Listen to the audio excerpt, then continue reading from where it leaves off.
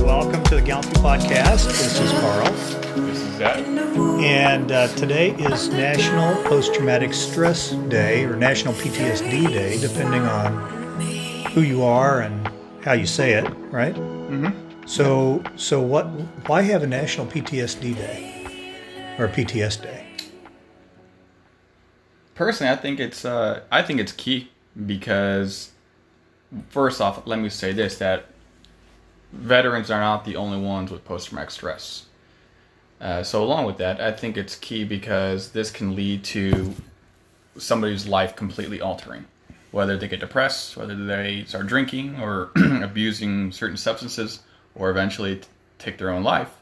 I think this is kind of the starting point for a darker and negative life. And so bringing awareness to it, such as a lot of other organizations do, can help bring resources in to help treat one that was diagnosed with post-traumatic stress. My personal take on it. I didn't even know it was National PTSD Day until I saw Mike Schlitz post something a little while ago. And Mike, on his Facebook page, Mike is a double-hand amputee blown up in Iraq,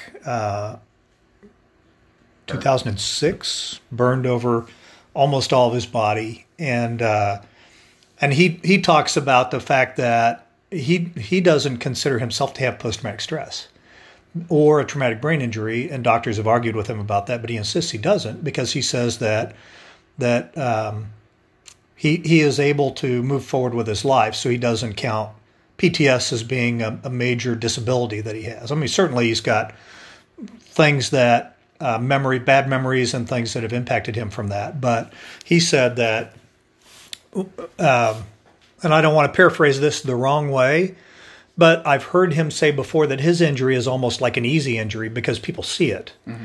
And so they naturally want to support him and help him and give him trips and attention and things because he's horrifically maimed. When you see him, you want to give the guy a hug, you want to open doors for him, and he's the greatest guy in the world. But he says, and I've seen him do this we're at an event in California, and a B movie actor came walking up to him and wanted to make a big deal out of him. And Mike said, well, thank you very much, but here, I want you to meet this veteran next to me who has an injury that you can't see. And he redirected this quasi-famous person's attention from himself to the person next to him, which I thought was amazing that he did that. But I think key in what you just said about the importance of awareness for post-traumatic stress and the day is that there are people that have injuries that you cannot see externally, that they're dealing with that.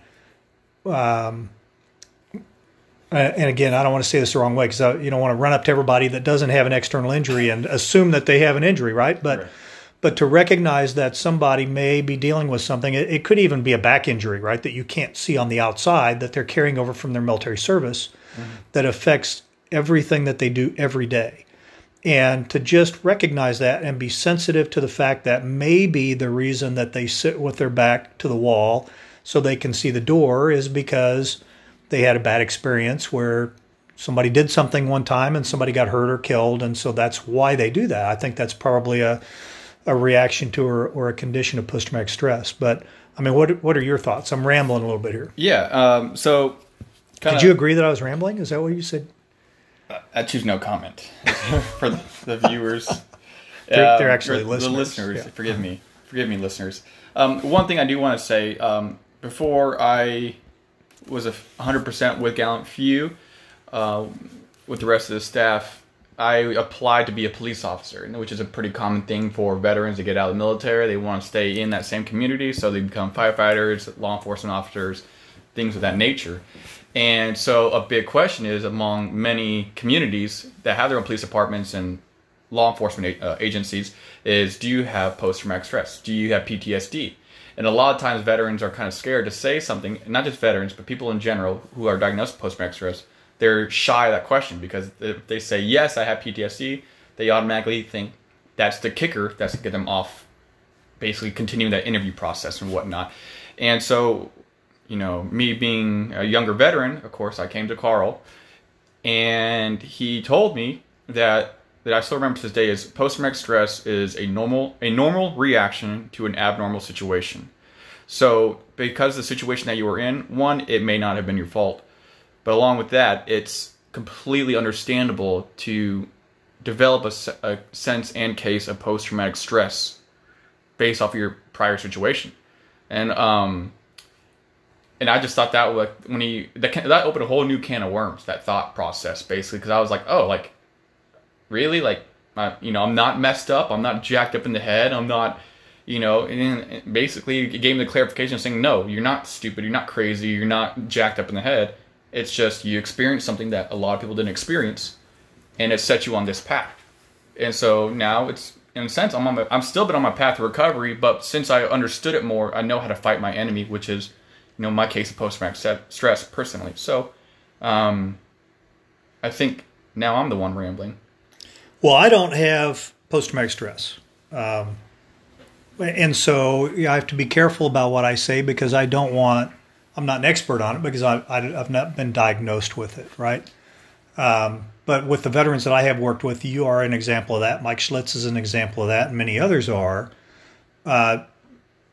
We have, as a veteran community, there is a danger, and I think the VA reinforces this, that says that because you had this awful occurrence in your life or long-term sequence of occurrences in your life, because of that, it's okay for you to drink. It's okay for you to be angry. It's okay for you to make bad choices because you have post-traumatic stress, right? It becomes an excuse or an enabler for it. And the VA will throw a bunch of medication at you to try to dope you up because you have post-traumatic stress, you can't sleep, so we're going to give you all these sleep meds. Or because you have post-traumatic stress, you need to be calmer, so we're going to give you these Xanax or whatever to calm you down. And I think that reinforces the concept that you're not responsible for the things that you do because you have post-traumatic stress or because what happened to you in the past. And I refuse to accept that. I think that we're better than that. I think that each one of us has the ability to choose our response to any situation that's in front of us, regardless of what's happened to us in the past, regardless of whether we were abused when we were kids or experienced a trauma in war or over and over. I think that especially we as warriors, as veterans, we have the strength to make the choice for a decision. It doesn't mean that it's an easy choice, but it might be a lot easier to drink a fifth of Jack Daniels because you can't sleep at night than it is to try to figure out what you need to do to get yourself some good solid sleep that doesn't involve doping yourself up, right? Mm-hmm. It's harder to do that, but the long-term benefit for your life is much greater. And there are organizations and groups out there that can help people learn how to do things like that. The Burris Functional Emotional Fitness Coaching that Gallant Few offers is an example of that, right? Instead of blaming your present on your past, it says, what are you going to do in the next minute, the next hour, the next day that's going to make your life different? And then making an intentional choice to do that. So I think that, maybe I'm speaking out of school because I don't have PTSD, but I think we have a danger doing that. And I will say that I think the VA, maybe they have to, but they err on the side of PTS now, or at least in their documentation. The last time that I went in for my checkup, because now that potential spam call can go away because that guy's going to tell me my Social Security number is in danger of being recalled and I need to call them and speak to a federal agent. I got that message twice yesterday. I hate those people. So because I have had back surgery and I've got all these messed up discs in my neck and my back and other junk going on, the VA's prescribed me Tramadol. They wanted me to be on Tylenol with codeine forever, And I told them I didn't want to take that because it made it harder for me to function on a daily basis. So they moved me down to tramadol, which then they turned around and made it a narcotic. So I take it when I really need it. I don't take it all the time. Right. But because now I'm taking tramadol, I have to go in every 6 months and do your analysis so the VA can confirm that, number one, I guess I am taking tramadol. And number two, I'm not taking something else that I'm not supposed to, because I guess that gives them an excuse to yank my tramadol away if I am. Oh, definitely. So, but through all of that, as I went in to go through this, the little nurse assistant comes in and she sits down in the room and she has her questionnaire. And she asks me, do you feel safe at home? Mm-hmm. You know, does anybody beat you? And questions like that. And then she gets to one where she says, did you experience any trauma when you were in the military? I said, yes, I did. And she said, well, what was that? And I said, well, 12 of my friends died in a helicopter crash. And she said, how often do you think about that? And I said, every day. I think about them every day. So then she makes her notes and she hands me the piece of paper as I go to check out. And down at the bottom, she's checked off PTSD as one of my conditions. I'm like, I don't have PTSD. Why are you? Because every day I think about this traumatic event. It doesn't make me do things, right? It doesn't drive me to do a certain thing or drink a certain thing or be angry, or maybe you think I'm just like that all the time. I'm really not. But I have my own. But but why do they go now and are they trying to make it like easier for me to now go and claim PTSD, which I'm not going to do? But why? I feel like it personally might be easier just for them. It might be like, you know what, fine, just checking the box, you're done, get out, I need to see the next patient. Maybe it's just something they can hurry up and cycle through. Because, I mean, you ask a nurse and how many patients a doctor sees a day, especially at the VA, they might say 150 a day. So for them to just do a legitimate and literal check in the box and send you on your way, you're somebody else's problem now, I did my job. I mean, maybe that is the mindset, the mentality. Maybe that's the mentality the VA is going after. But I want to backtrack something what you said earlier. How when you said veterans in our case are dealing with post-traumatic stress, smoking, maybe some illicit drugs or something else, or they're drinking it hard, and I have a past of doing that too. And looking back on it, I realized, you know, what I was doing, and this maybe is reaching another veteran, is you're not treating the problem, but you're treating the symptom. I'm having these flashbacks, I'm having these nightmares, I'm having these anxiety attacks. Okay, well, in that moment when those are happening, my first go-to is I need to get a bottle of, maybe just a bottle of beer or a whole six-pack. I have these, you know, hydrocodone or Oxycontin pills or something that can quickly numb me and make me feel good and get that euphoric state that I'm fixing the moment right then and there. But long-term, I'm not fixing the post-traumatic stress, and which is where you came in with the Burst Functional Emotional Fitness training that we offer to veterans. And I didn't have my thought process down. I didn't have my emotions down. I was always just thinking kind of almost on my feet and in the moment, in the spur of the moment kind of thing. And rather than saying, hey, okay, yeah, this sucks right now, but now I need to basically plan out for 6 months or a year from now to become healthier emotionally, mentally, physically, spiritually, professionally, anything like that. And I didn't do that. And so if I didn't do that, maybe there are other veterans that didn't do that as well. So basically what I'm trying to say is, if you are a veteran and you are listening to this podcast right now, check out Gallant Few's Burst Functional Training. What was the thing that really made a difference for you in terms of the symptoms with your post-traumatic stress? And you still, on occasion, I know you'll have a day that you don't understand why you feel really anxious on that particular day, but what was it that back when all the bad stuff was really going on a daily, almost hourly basis with you, what was the one major thing that helped you get past all that stuff? I want to say my daughter. That was my main incentive, because she needed me. Mm-hmm. And so it's like, I can't give up. I can't pull the trigger on myself. I can't do X, Y, and Z, because she needs a dad. She needs that positive role model in life. And so I was like, the life that I'm living right now, I guess I can, now that we're kind of putting it on paper, I can proudly say that I'm not really just living life for myself, but I'm also living for my daughter. So what would you call that? What happened? What did that give you? An awakening or reckoning or anything like that. I feel like we're playing a word game here. Yeah, like Jeopardy. Starts with P. Yeah. Sounds like Irpus. purpose. I'm like, purpose is, right? was what I received. So being a dad became a higher purpose for you than wallowing in your feelings, than being tied up in what you were going through. And feeling sorry for myself. Yeah, the whole what was me kind of thing. But you also, around that same time, you started coordinating things for other veterans, right? Before you even joined Gallant Few, you coordinated a hunting, shooting trip. You did a fishing. Trips. Yeah, and we've gone back and forth on whether or not we want to do that or we want to partner with somebody that does it. But the value of stepping outside of your own existence and doing something on the behalf of others, giving yourself, finding that purpose. Boone Cutler talks about the Spartan Pledge, right? And the Spartan Pledge says, not that you won't kill yourself, but it says, I won't take my life by my own hand until I talk to my battle buddy first. And I'll make it my mission to find a mission to help my warfighter family, which is a purpose, right? Yep. If you don't have a purpose, then your purpose is to find a purpose. So you always have a purpose, whether it's finding a purpose or executing that purpose. But if all you're doing is treading water, watching TV, watching Oprah, Dr. Phil, Wheel of Fortune, drinking. Wheel of Fortune makes you think. Now, come on.